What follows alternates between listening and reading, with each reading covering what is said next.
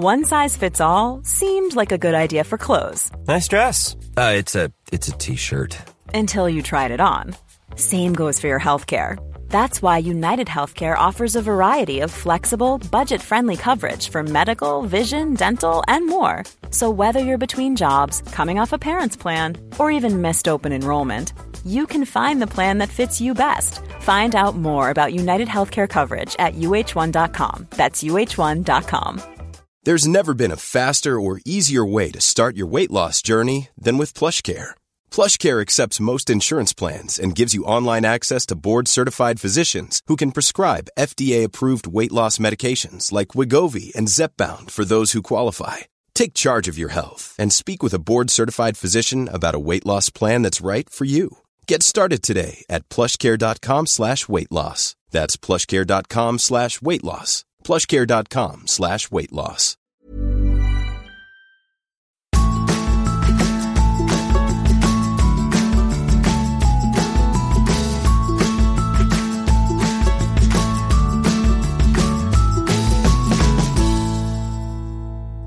Hei, og velkommen til episode 72 av Ingefær podcast med meg, Sara Lossius. Denne episoden har vært en av de tøffeste å lage for meg personlig. Materien har vært så tung, så jeg har grått hver dag i researchprosessen. Gjest er Anne Bitsch, som har skrevet bok om sin egen oppvekst med titlen «Går du nå, er du ikke lenger min datter». Det sa mammaen til Anne da Anne var 18 år og flyttet ut.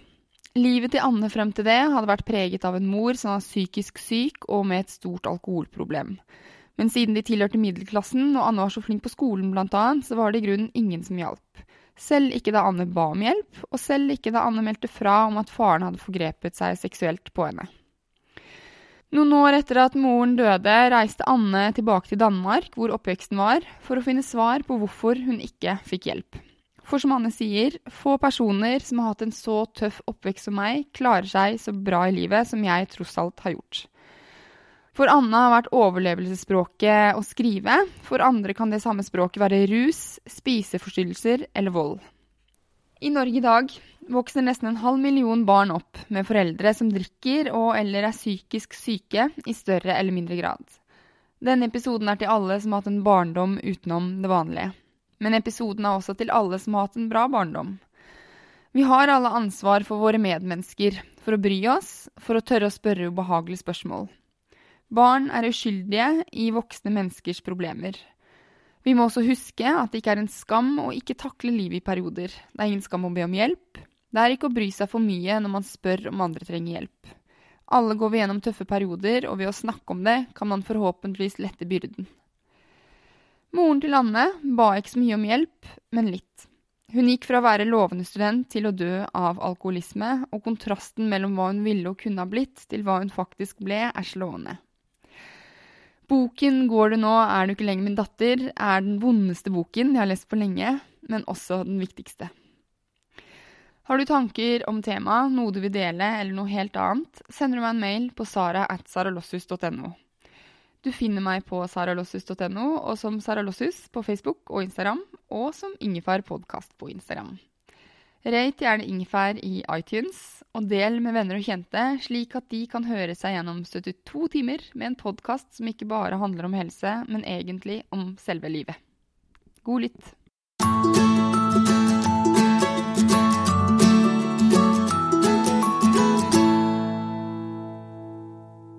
Anne, jeg er veldig stolt over å ha deg som gjest på Ingefær podcast.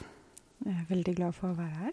Det blir spennende, eller vondt og godt. Du har skrevet boken «Går du nå, er du ikke lenger min datter», som er en sann historie, hvor du har gått tilbake til Danmark, hvor du vokste opp, for å finne ut av historien din på ny, på en måte. Kan ikke du fortelle oss hvorfor du skrev boken? Altså, du vet det er jo sånne ting som selv om du legger dem ned i pappkasser, eller prøver å mase det ned i en skuff, så vil det likevel tyte opp til overflaten. Og sånn er det med min historie da, at den tror jeg har presset seg på i mange år. Og det hele startet vel egentlig på en sommerferie hvor jeg lå og leste en veldig, veldig fin bok mens jeg var på Kreta. Og det en bok jeg bare må anbefale før vi snakker om min bok. Den heter The Year of Magical Thinking, som skrevet av Joan Didion, hvor hun med et sånn selvbiografisk avsett forsøker å beskrive hvordan det å miste det kjæreste man har. Og i hennes tilfelle så var det mannen hennes som hun mistet på veldig kort varsel, og den måten hun beskrev det på vakte en voldsom gjenklang hos meg. Noe av det hun sa i den boka var at hun hadde funnet ut at man kunne bli sinnssyk av sorg. Egentlig forstått på den, eller for henne manifesterte det seg ved at hun fikk seg ikke til å kaste mannens sko, for hun tenkte at når han kom tilbake en gang, så ville han komme til å trenge dem. Og for min del så var det altså en pappkasse med mammas ting som jeg ikke fikk meg til å kaste, fordi hele hennes historie, og kanskje også min, lå oppi den kassa. Og den har liksom fulgt meg rundt omkring de siste 10 årene. Det jo den tiden som har gått siden hun døde nå. Ja, for du tok den med fra hjemmet hennes.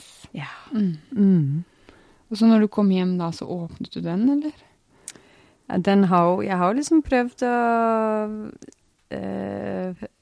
holdt jeg på å si og bare liksom la den stå for seg selv i ulike boder de siste 10 årene, men etter hvert så kjente jeg at det presset seg på at det var noe oppi den kassa som jeg var nødt til å ta frem og undersøke litt nærmere.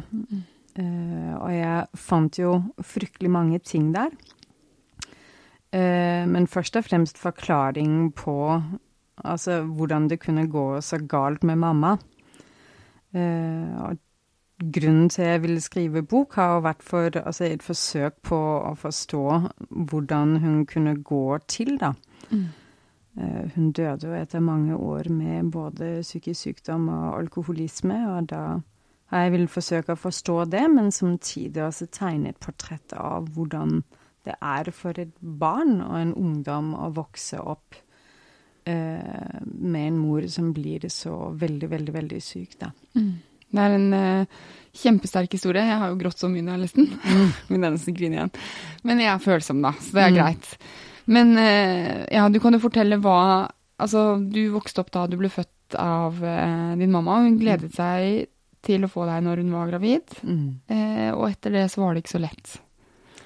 Nei, det var jo ikke det. Det var jo litt med hvem det var hun valgte å få barn med.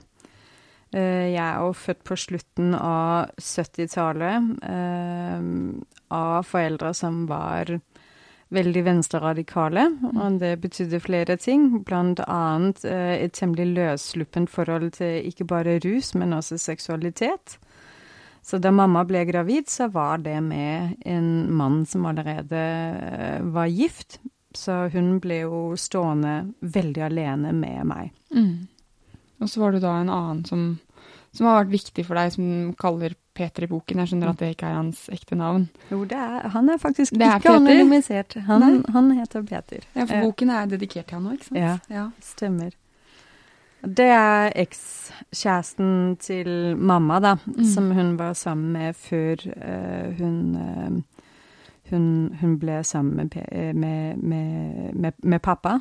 De hadde jo da på en måte altså mamma og pappa et slags åpent forhold da.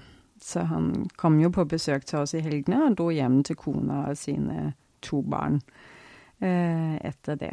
Så det har vært veldig spesielle familieforhold jeg har vokst opp under da. Og det her var jo i Danmark, bare så det sagt. Men hvordan skal jeg begynne med det her da? Boken starter jo før du blir født, og så slutter den en stund etter at mammaen din død. Men kan du jo skissere barndommen din? Ja, altså Mamma, jeg nesten nødt til å starte med mamma, føler jeg. Fordi det jo også på en måte noe av det jeg har villet med den boka var å finne litt ut av. Jeg klarer ikke å finne ut av meg selv før jeg vet hvem hun var. Og den personen hun var da hun døde, står i så sterk kontrast til den hun ønsket å være. Og den hun egentlig så ut til å kunne bli. Altså mamma vokst opp i det man vel best kan betegnes som en arbeiderklassefamilie. Hun var enebarn, og var den første i sin familie som fikk utdanning. Og hun bar nok på mye skam over at moren hennes var relativt gammel i forhold til andre mødre, og faren hennes, altså han hadde jo bare sånne ulike strøjobber. Og mamma på et tidlig tidspunkt i sin ungdom fikk intellektuelle og akademiske ambisjoner, og ble politisk engasjert, og hadde et sterkt ønske om å begi seg ut på denne klassereisen. Så hun ville bli noen. Og det var på en måte det jeg ble født inn i da. Den hun ville bli var på en måte en intellektuell akademiker, venstreorientert. Hun studerte på Universitetet i København, samfunnsvitenskap. Og det var jo til dels det hun liksom holdt på med da hun ble gravid med meg i 1978. Så da vokste jeg opp alene med mamma mine første 5 leveår, men hvor hennes ekskjæreste Peter da tidvis tok seg av meg når ikke hun hadde energi og krefter til fullt ut å være moren min da. Og så flyttet dere etter hvert til byen hvor faren din bodde, og så flyttet faren din og mammaen din sammen? Det stemmer. Og hele tiden så drakk mammaen din kamma. Det jeg synes interessant med det, du sier jo det at mammaen din hadde høye ambisjoner, eller akademiske ambisjoner. Og det vel, hva skal jeg si, det med at du kom fra en akademisk familie, at hun virket sånn utad, var jo også kanskje en av grunnene til at det ikke ble plukket opp så mye at du slet, at du vokste opp i kjipe eller vonde omstendigheter da.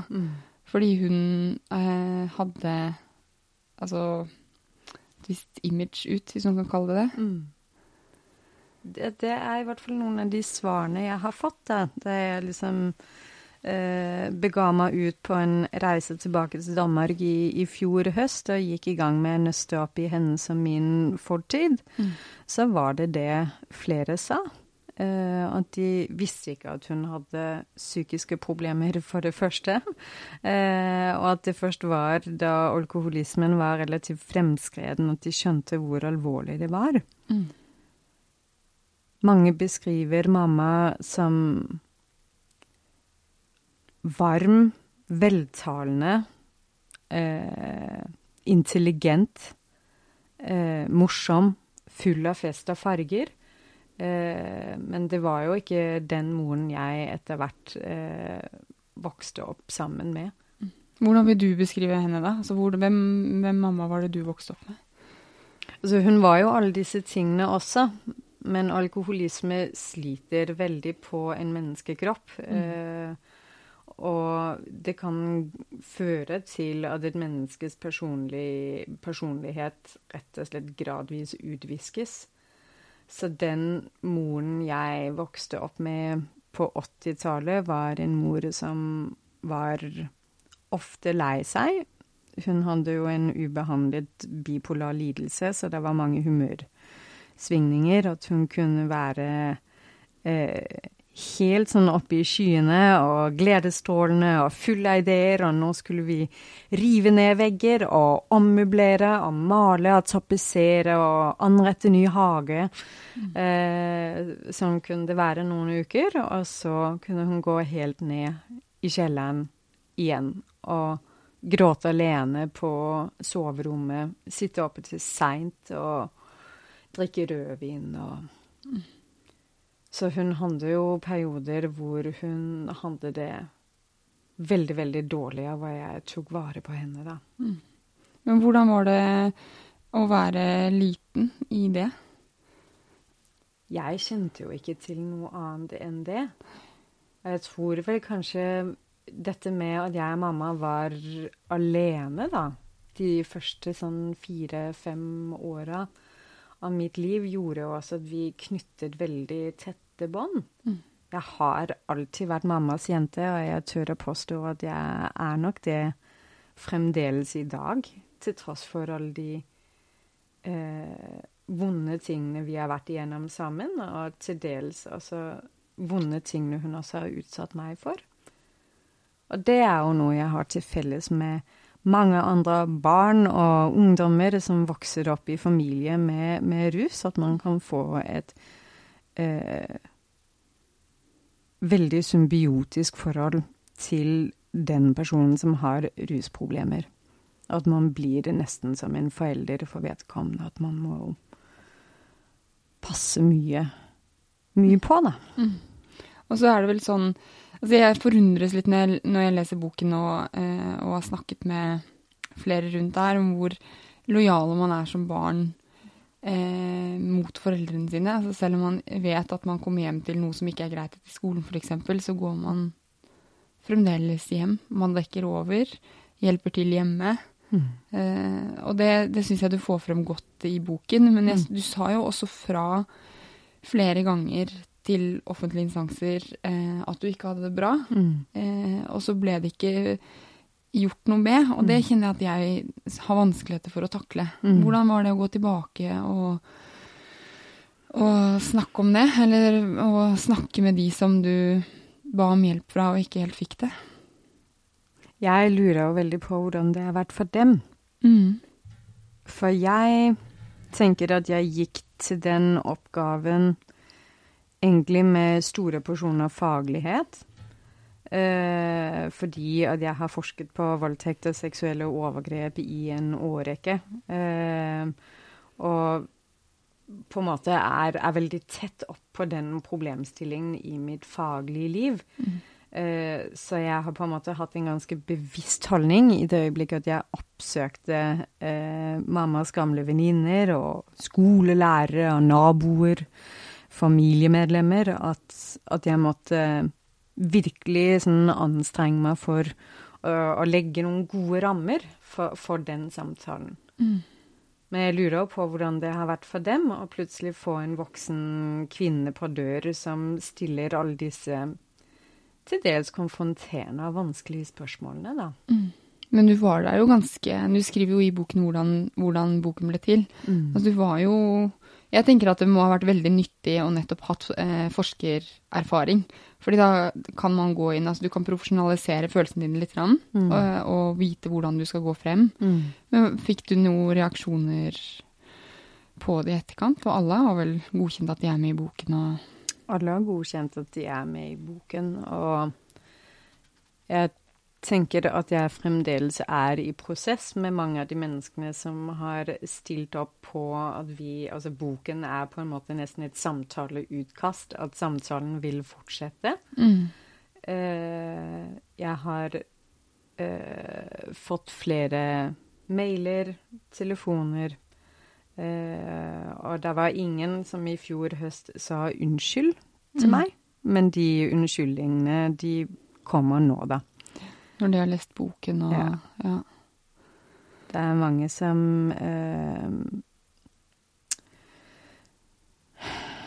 Jeg tror det har vært veldig vond lesning for mange. Det mange som sier, eller flere som sier at de har hørt ting før i bruddstykker, men det å få en sammenhengende historie som gjør at de først nå forstår hvor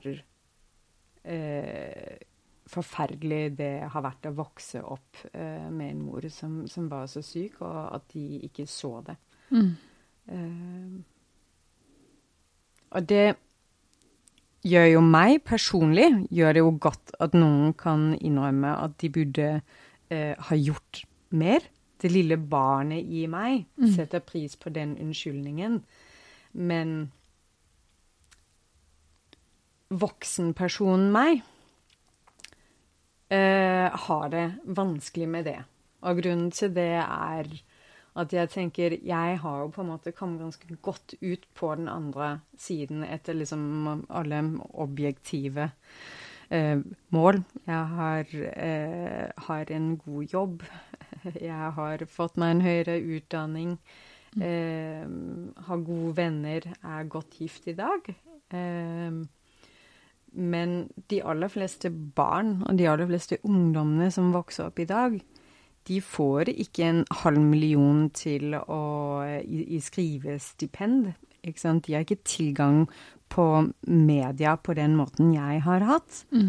Og noen har kanskje heller ikke språket til å kunne formulere en sånn lang og sammenhengende historie om hvordan det å være dem.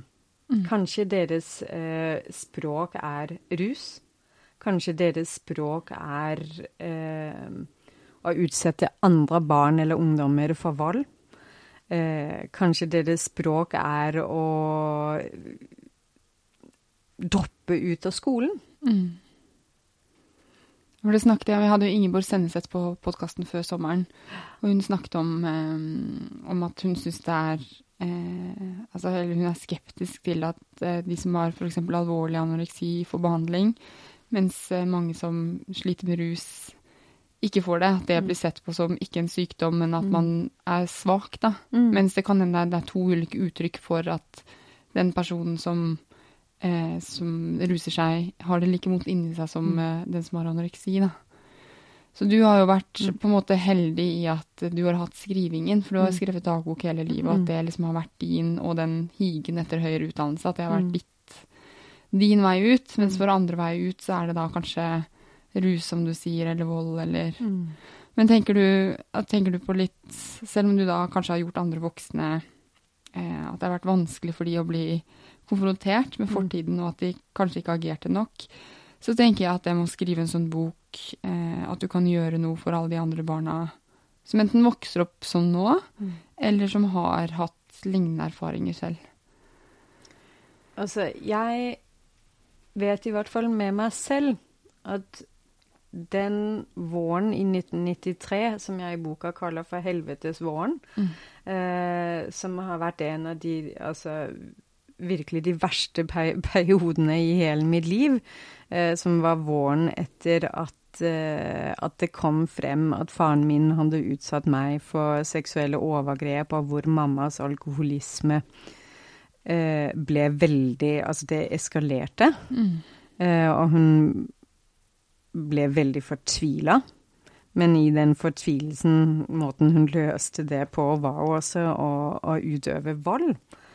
Og på den tiden, da husker jeg at jeg en dag liksom gikk på skolebiblioteket da, for å finne ut av om ikke jeg kunne finne en bok som handlet om incest, blant annet. Og det å finne den boka i bokhyllen gjorde at jeg følte meg mye, mye mindre alene. At jeg visste at det ikke bare jeg som har denne skjebnen. Og det håper jeg jo at både barn og ungdom som selv utsatt, men kanskje i særdeleshet de som har å gjøre med barn og ungdommer i sin hverdag, vil kunne lese en bok som dette og få enten klarhet eller trøst. Så det har jo definitivt vært en ambisjon med å sette meg bak tastaturet og forfatte dette da. Det tror jeg. Jeg var inne på UNICEF sin sider i går, for UNICEF sitt program i Norge handler om den ene. Og der leste jeg noe, jeg var litt sånn overrasket over tallene faktisk, se om jeg finner det at det skal vi se, 52 100 barn mottok tiltak fra barnevernet i 2014, og 450 000 barn, altså nesten 500.000, lever med personer som misbruker alkohol eller er psykisk syke. Og da det jo sikkert ulik grad av psykisk sykdom, men det jo 500.000. Og så tenkte jeg når jeg leste boken at liksom, ja, du skriver om Danmark da, og nå vi i Norge nå. Og jeg har liksom tenkt litt sånn, ja, vi er jo mye mer åpne om psykisk sykdom og sånn nå, men jeg er faktisk litt usikker på om jeg egentlig er det. Jeg tror ikke det. Fordi når det er 500 000 nesten som lever med personer som misbruker alkohol, eller er med foreldre som er psykisk syke, så tror jeg det er veldig mange av de som går under radaren til folk flest. Ja, definitivt. Det tror du har rett i. Og det man jo også vet, altså Danmark er jo på en måte litt spesielt. Altså det er jo det landet i Norden med aller høyest alkoholinntak. Og mye mer liberal alkoholpolitikk også. Det henger vel kanskje sammen? Ja, det gjør det. Og altså depresjoner og sånn er også mye mer utbredt. Men når det er sagt, så er Norge altså et av de landene, så vidt jeg leste i dag, tror jeg det var, i Europa, hvor alkoholinntaket altså øker mest da. Så selv om vi fremdeles liksom liker å si at vi har en mye mer restriktiv alkoholpolitikk, og at vi til dels også har det av sosialpolitiske årsaker, fordi at folk lider under den alkoholismen og den psykiske sykdommen som kanskje ofte ligger og dupper i overflaten til den alkoholismen, så er det, tenker jeg, likevel grunn til å være på vakt, da. I forhold til den utvikling vi ser, da. Og nå mener ikke jeg, altså denne boka er ikke et sånn ment som et moralistisk korstog mot alkohol. Altså jeg er fremdeles alt for at folk må få lov å ta seg en god fest, men man må tenke på i hvor stor grad barn skal være med på den festen da, og ha et bevisst forhold til, tenker jeg, å holde øyne og ører åpne for at alkoholisme og psykisk sykdom forekommer ikke bare i altså det vi tenker på som sosialt marginaliserte familier, det kan også skje i altså bedre stilte hjem da. Det er jo noe jeg har ønsket å ta opp med denne boka. Ja, for det er vel, jeg snakket med en av naboene mine, barnepsykolog, og hun sa at det er liksom ulike uttak på for eksempel vestkanten og østkanten i Oslo.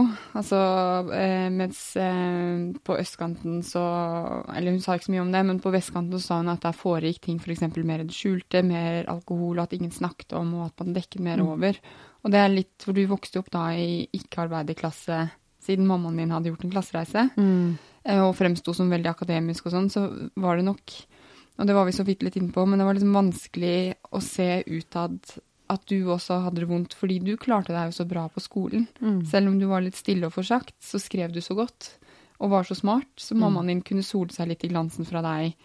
Men jeg tenker da, sånn, hvordan ser man, hvordan plukker man opp at noen har det vondt? Det er jo et spørsmål flere journalister har stilt meg den siste måneden, og det jeg sånn har, ofte så går jeg jo hjem og tenker etter et intervju, og noe av det jeg har tenkt på i det siste er at man kanskje ikke skal se så mye. Altså det å se innebærer på en måte en viss distanse. Jeg tror at hvis man blir for opphengt i å på en måte skulle sile ut de karakteristika, kan man si. Det har det å gjøre med et sosialt utsatt barn hvis de går i fillete klær, eller hvis de oppfører seg sånn og slik. Jeg tror at man først vil oppdage det i det øyeblikket man involverer seg, ikke sant? Så du som jo selv har barn, etter hvert når de begynner på skolen, og du får deres venner hjem i ditt hus, altså, da vil du bli kjent med de barna etter hvert. Med mindre at de bare får liksom isolere seg på rommet og sitte og spille iPad. Men hvis du blir kjent med de unge, så vil du også være i stand til å fange opp de faretegnene, tenker jeg. Og det kan jo være både veldig utagerende barn, men det kan også være barn som stille og innadvendte og i overkant tilpasningsdyktige, fordi det det som deres hverdag. Fordi det forventes at de voksne nesten hjemme. Så jeg tror man skal ikke bli for opphengt i å ha en sånn sjekkliste, men heller stille spørsmål og være engasjert og involvere seg da. Men tror du ikke også det litt sånn, jeg tenker at jeg ville hatt litt vanskelig for å spørre, men det må man kanskje? Ja, jeg tror at det helt nødvendig. Det bedre å spørre en gang for mye enn en gang for lite. Og det tenker jeg for så vidt gjelder i konfrontasjon med foreldre også, at har man en mistanke om at noe ikke bra i en familie, så synes jeg at man bør ta opp den mistanken, drøfte det med vedkommende. Der finnes jo mange måter å gjøre det på. Igjen tror jeg det viktig å ikke være moralistisk, men å være veldig saklig og dele de observasjonene man gjør. Og rett og slett å spørre folk om de har det bra, da. Ja, ikke sant? Være et medmenneske. Ja. Many of us have those stubborn pounds that seem impossible to lose, no matter how good we eat or how hard we work out. My solution is PlushCare. PlushCare is a leading telehealth provider with doctors who are there for you day and night to partner with you in your weight loss journey. They can prescribe FDA-approved weight loss medications like Wegovy and Zepbound for those who qualify. Plus, they accept most insurance plans. To get started, visit plushcare.com/weightloss. That's plushcare.com/weightloss. Many of us have those stubborn pounds that seem impossible to lose, no matter how good we eat or how hard we work out. My solution is PlushCare. PlushCare is a leading telehealth provider with doctors who are there for you day and night to partner with you in your weight loss journey. They can prescribe FDA-approved weight loss medications like Wegovy and Zepbound for those who qualify. Plus, they accept most insurance plans. To get started, visit plushcare.com/weightloss. That's plushcare.com/weightloss.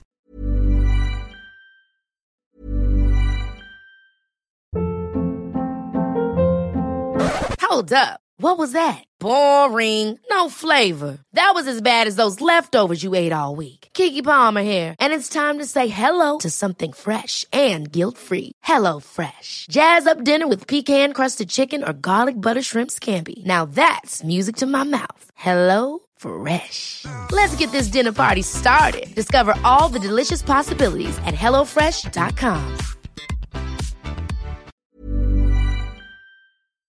Og det savnet du litt. Men du hadde noen personer hele tiden som liksom, for i Norge så kalles det jo, i Norge så kalles det jo løvetannsbarn, at man kommer opp, selv om asfalten hard, så vokser opp en løvetann.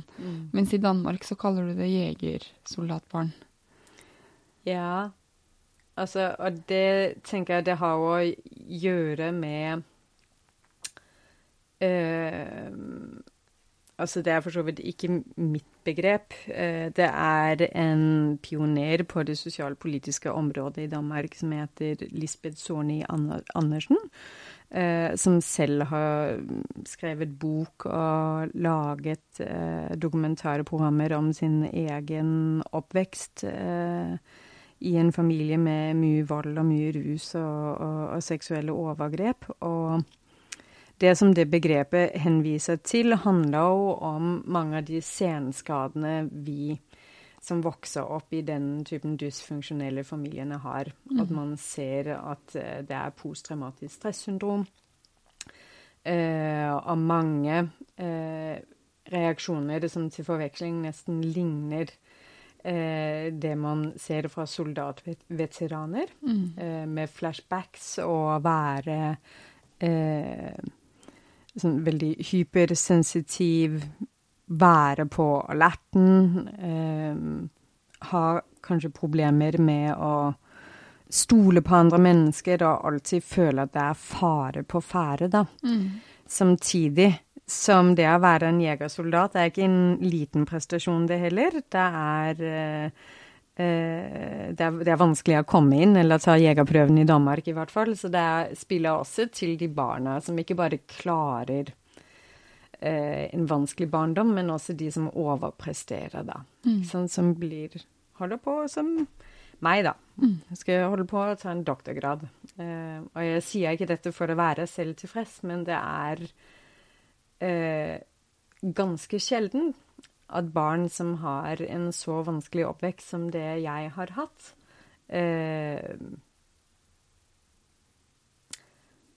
klarer seg så bra som det jeg har gjort da. Ja, for det sier du også, at barn som vokser opp i for eksempel med alkoholisme eller seksuelt misbruk har jo mye større langt større sjanse for å for eksempel ende opp i relasjoner senere hvor det er seksuelt misbruk, eller ende opp med rus. Hva tror du er grunnen til at du klarte deg? Eller om man kan si det klarte, jeg vet ikke. Om man kan ha gått så bra med deg da. Det er kanskje et bedre ord. Men det jo nettopp at jeg tenker at jeg faktisk ikke noe løvetannbarn, fordi jeg har jo ikke bare hatt asfalt rundt meg. Jeg har jo også vokst opp blant normale barn, til dels. Og selv om det har vært veldig vondt å være utenfor, og være veldig annerledes fra andre barn, så gir det likevel et speil på at det livet man lever, at det trenger kanskje ikke å være sånn. Og så har jeg jo hatt, mammas ekskjæreste Peter spilte en veldig viktig rolle for meg da jeg var helt liten, og har kunnet stille opp og gi meg kjærlighet og omsorg når ikke hun har kunnet gjøre det. Og barnets aller første leveår betyr fryktelig mye, og det at han var der, jeg helt sikker på har hatt en helt avgjørende betydning for de vekstmulighetene jeg har hatt, både som senere barn og ungdom også da. Og han var jo også den som ringte og fortalte at mammaen din var død, var han ikke det? Og stilte opp og ordnet begravelsen, og han var en veldig flott fyr. Jeg synes også det med jegersoldatbarn nesten en bedre betegnelse, fordi det en løvetannsbarn, for løvetannsbarn kan være litt sånn, ja, så fint at du ble en blomst likevel, på en måte, mens det med jegersoldat, det forklarer det der at barn har, som du sier, det har vært i kamp, for det det der, de prøver jo å overleve tross at omgivelsene ikke akkurat backer deg opp for å bli et voksent menneske i trygge omgivelser. Og det beskriver du også i boken din, det at kroppen din bare konka ut på et tidspunkt fordi den ikke orket mer. Kan ikke du beskrive litt av hvordan det eller hvordan det var? Jeg tenker at det kan sikkert flere kjenne seg igjen i. Nei, det skjedde jo faktisk nesten precis 10 år etter at jeg ble utsatt for de seksuelle overgrepene av faren min i 2002. Jeg var på et sånt utvekslingsopphold i Sør-Afrika. På det tidspunktet så studerte jeg prosjektledelse i Danmark, og vi hadde et sånt uteopphold. Og vi var en gjeng som dro på et sånt retreat. Og i løpet av den retreaten så kom jeg i kontakt med noe gammel grums. Og jeg så det slett ikke komme, men jeg fikk et angstanfall, og kroppen min bare kollapset under meg, som du sa. Og det var nesten som om at jeg ikke var i kroppen min lenger. Da det skjedde, liksom, så ja, kroppen min bare sank sammen, og så bare gråt jeg. Uavbrutt i kanskje 5, 6, 7 timer. Det var liksom sånn, plutselig da jeg liksom så på klokka litt senere i løpet av dagen, så var det liksom gått 6-7 timer, og jeg bare hulket og hulket og hulket. Og tenkte at jeg holdt på å bli sinnssyk, rett og slett. Så da var det kroppen din som sa nok, og da måtte du ta pause fra studiene mine, ja. Og bygge deg opp. Jeg tok perm og begynte ganske intensiv terapi, psykoterapi, hos en helt fantastisk dame med stort rødt hår og leopardkjole. Jeg husker hun kalte meg for Skatt. Og så holdt hun rundt meg når jeg liksom gråt da. Ja, den sommeren og den høsten som fulgte da. Og jeg helt igjen, altså hadde det ikke vært for henne, så er jeg ikke sikker på hvor jeg hadde vært i dag. Men igjen, dette var noe jeg betalte, eller mamma dekket jo noen av de utgiftene, og dels så finansierte jeg det av egen lomme, og der har du klasseperspektivet igjen. Det er ikke alle som har råd til å betale 700 kroner i uka i psykologtimer, så det er jo igjen, tenker jeg, veldig, veldig viktig å forstå hvor viktig det er å ha et godt ettervern for alle barn og ungdommer som har hatt en sånn type oppvekst som ligner det på min da. Har man det i Norge til en viss grad, eller vet du det? Det er jo mye hjelp selvfølgelig at man kan hente via sin egen fastlege. Så enkelt er det faktisk at man kan jo få henvisning videre til DPS, altså til distriktspsykiatrien. Men det er jo igjen bare et begrenset antall timer. Og jeg tenker, altså Norge er jo et langstrakt land, og det kan være til dels tabubelagt å oppsøke hjelp. Så selv om at retten er der på papiret, så er det ikke sikkert at man egentlig kan nyttiggjøre seg av det i praksis hvis det er lang reisevei, eller hvis man er redd for at folk i ens miljø skal få vite at man mottar psykologhjelp på grunn av at man har den typen opplevelser i bagasjen. Men hvorfor er det så tabulagt, tror du? Spør du meg, så spør jeg deg. Men det er jo, du var jo inne på, i hvert fall i sted, synes jeg at vi snakket om dette med at det er en sånn myte om at, i hvert fall når det gjelder alkoholisme da, hvis man skal ta det først, at det er liksom, da må man være veldig svak da. Som mennesker man ikke har selvbeherskelse, at man ikke på en måte anerkjenner at folk kanskje har det veldig vondt inni seg. Altså det er rett og slett et stigma, at man ser ned på folk som ikke har livsmestring da. Det her... Jeg tenker at man kan være at alle har sider i seg som er veldig sterke, eller normale, og så har vi også sider som er selvdestruktive.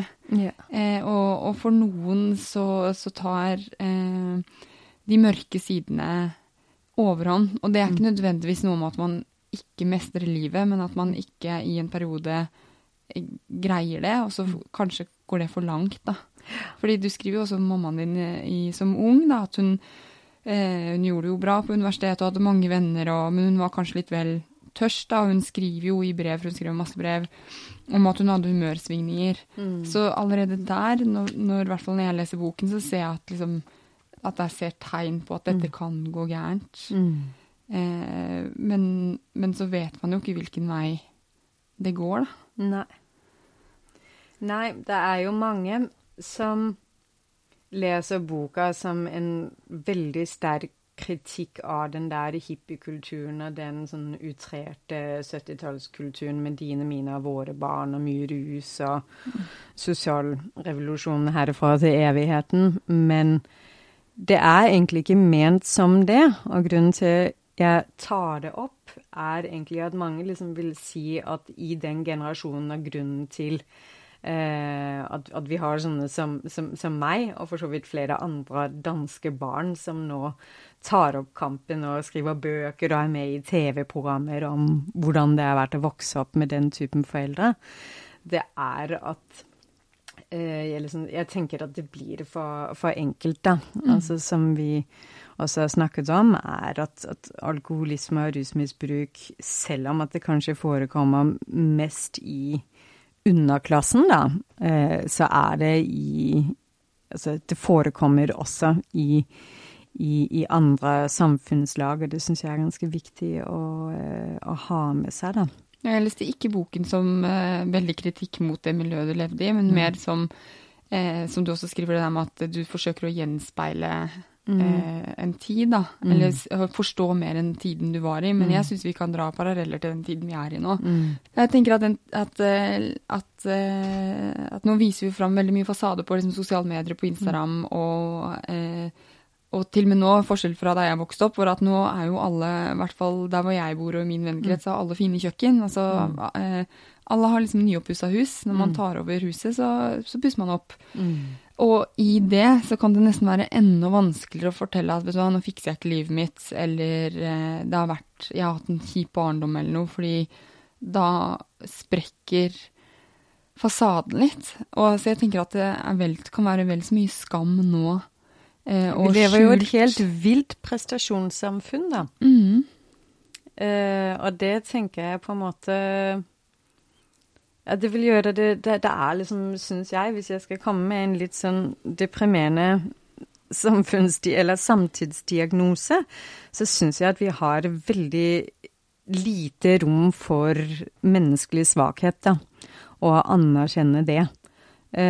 Og derfor så har jeg også, I forhold til hvordan jeg beskriver meg selv, da, for du spurte for så vidt til det I sted, om jeg en sånn overlever, og jeg kommer så godt ut på den andre siden. Faktisk så har jeg også ønsket å vise med den boka at de skadene man pådrar seg som barn ved å vokse opp som omsorgssvikt, det noe som forplanter seg langt inn I voksenlivet. Det å ha vært utsatt for seksuelle overgrep når man 13 år, som det jo var I mitt tilfelle. Vi vet fra forskningen at sjansen for å bli utsatt for seksuelle overgrep senere I løpet av livet øker dramatisk. Og det skjedde jo meg også. Altså kort tid før jeg knakk sammen I 2002, ble jeg også utsatt for en voldtekt av en bekjent. Så det liksom, vi må ha et veldig sånn helhetlig blikk da, synes jeg. Når vi jobber med disse problemstillingene, at når vi intervenerer I familier på vegne av et barn, så gjør vi det også på vegne av den voksengenerasjonen som de senere blir. Når vi snakker om sykefravær I arbeidslivet I dag, det veldig få som stiller spørsmålene om men hvor mange av alle disse, for det jo I særdeleshet kvinner, som har et høyt sykefravær. Hvor mange av disse kvinnene det som har vært utsatt for seksuelle overgrep? Hvor mange av de kvinnene det som har blitt disse flinke pikene som har ryddet bort mors og fars flasker hjemme? Jeg tenker det mange spørsmål vi ikke stiller. At jeg tenker at det nesten sånn på grensen til forakt for menneskelig svakhet som jeg synes utrolig trist.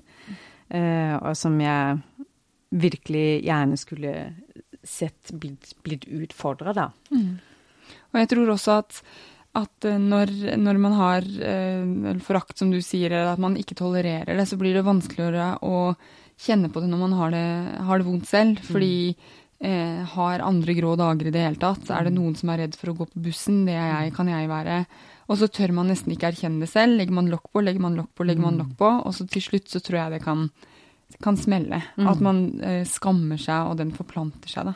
Ja, absolutt. Og det den boken jeg intervjuet forfatteren av boken Hverdagssyk, som handlet om hjelp til å stå I motgang, og den jo litt det samme som du sier at når man ikke tolererer smerte, eller og prøver å rømme vekk fra den, eller å ikke tolerere den hos andre, for da kanskje gir det gjenklang I seg selv, så blir det vanskelig. Det det.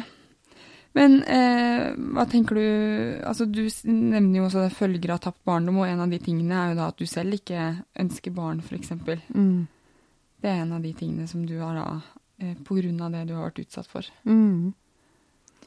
Ja, altså også det tenker jeg at jeg fremdeles I prosess med å finne ut hva det der handler om.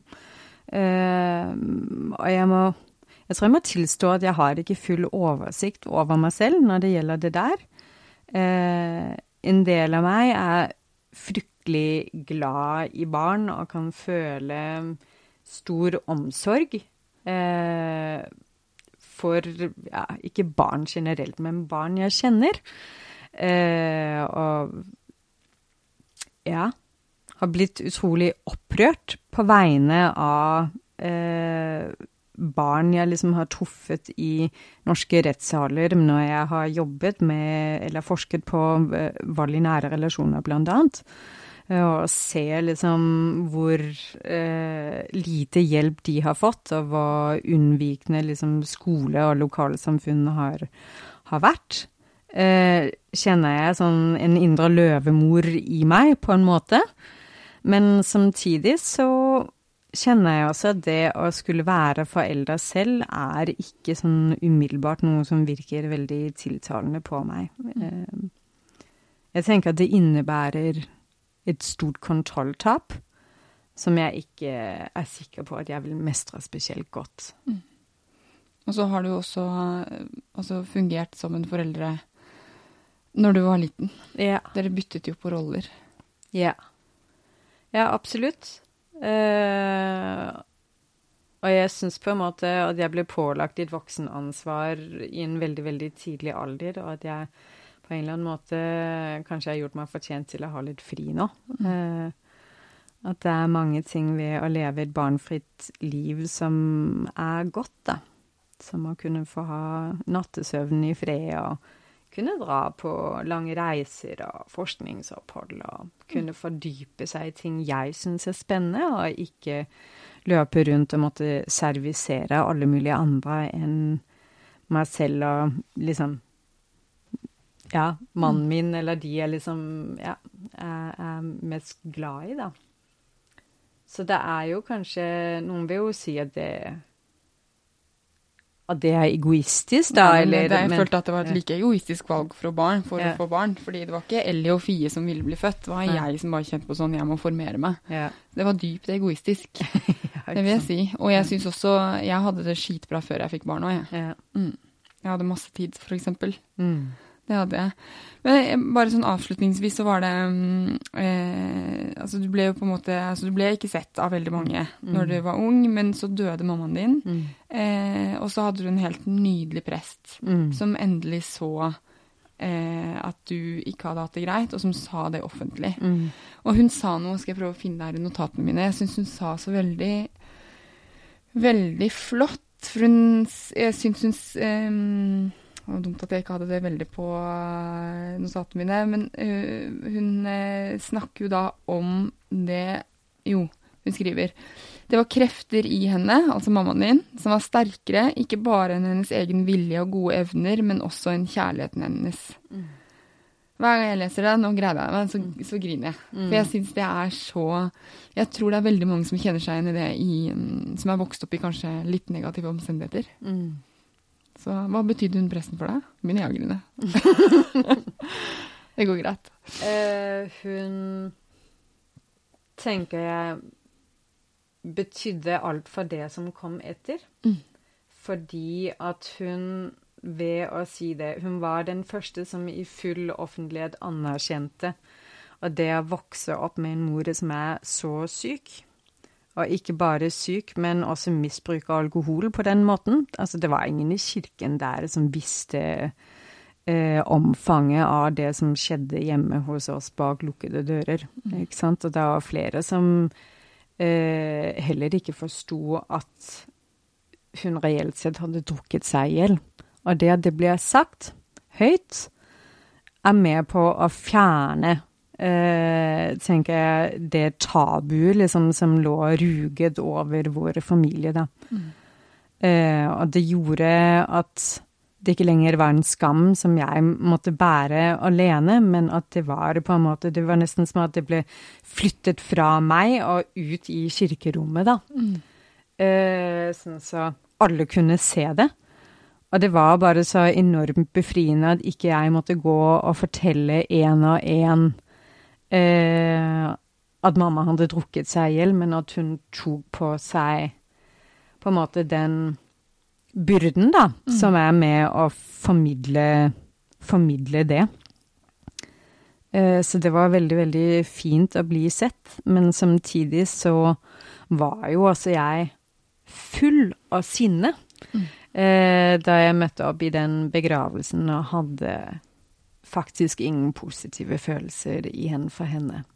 Dere hadde jo ikke hatt kontakt på lenge. Jeg hadde jo ikke sett henne på kanskje 3,5 år.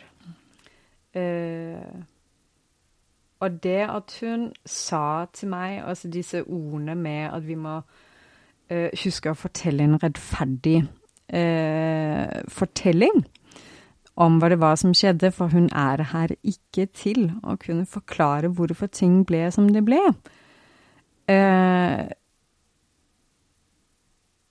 Var også helt avgjørende for at jeg på en måte kunne bevege meg ut av liksom dette rommet som var det bare var sinne og mørke og veldig mye bitterhet, men at jeg fikk en mulighet til liksom å fortsette å tenke videre da.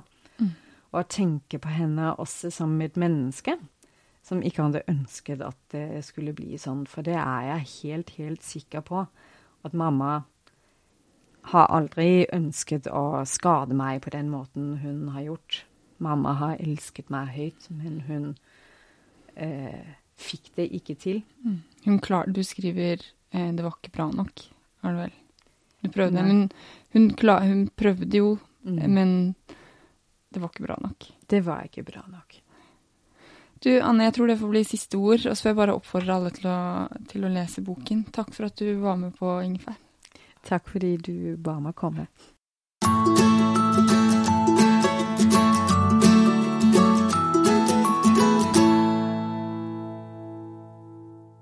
Det var episode 72 av Ingefær podcast med meg, Sara Lossius, og gjest Anne Bitsch.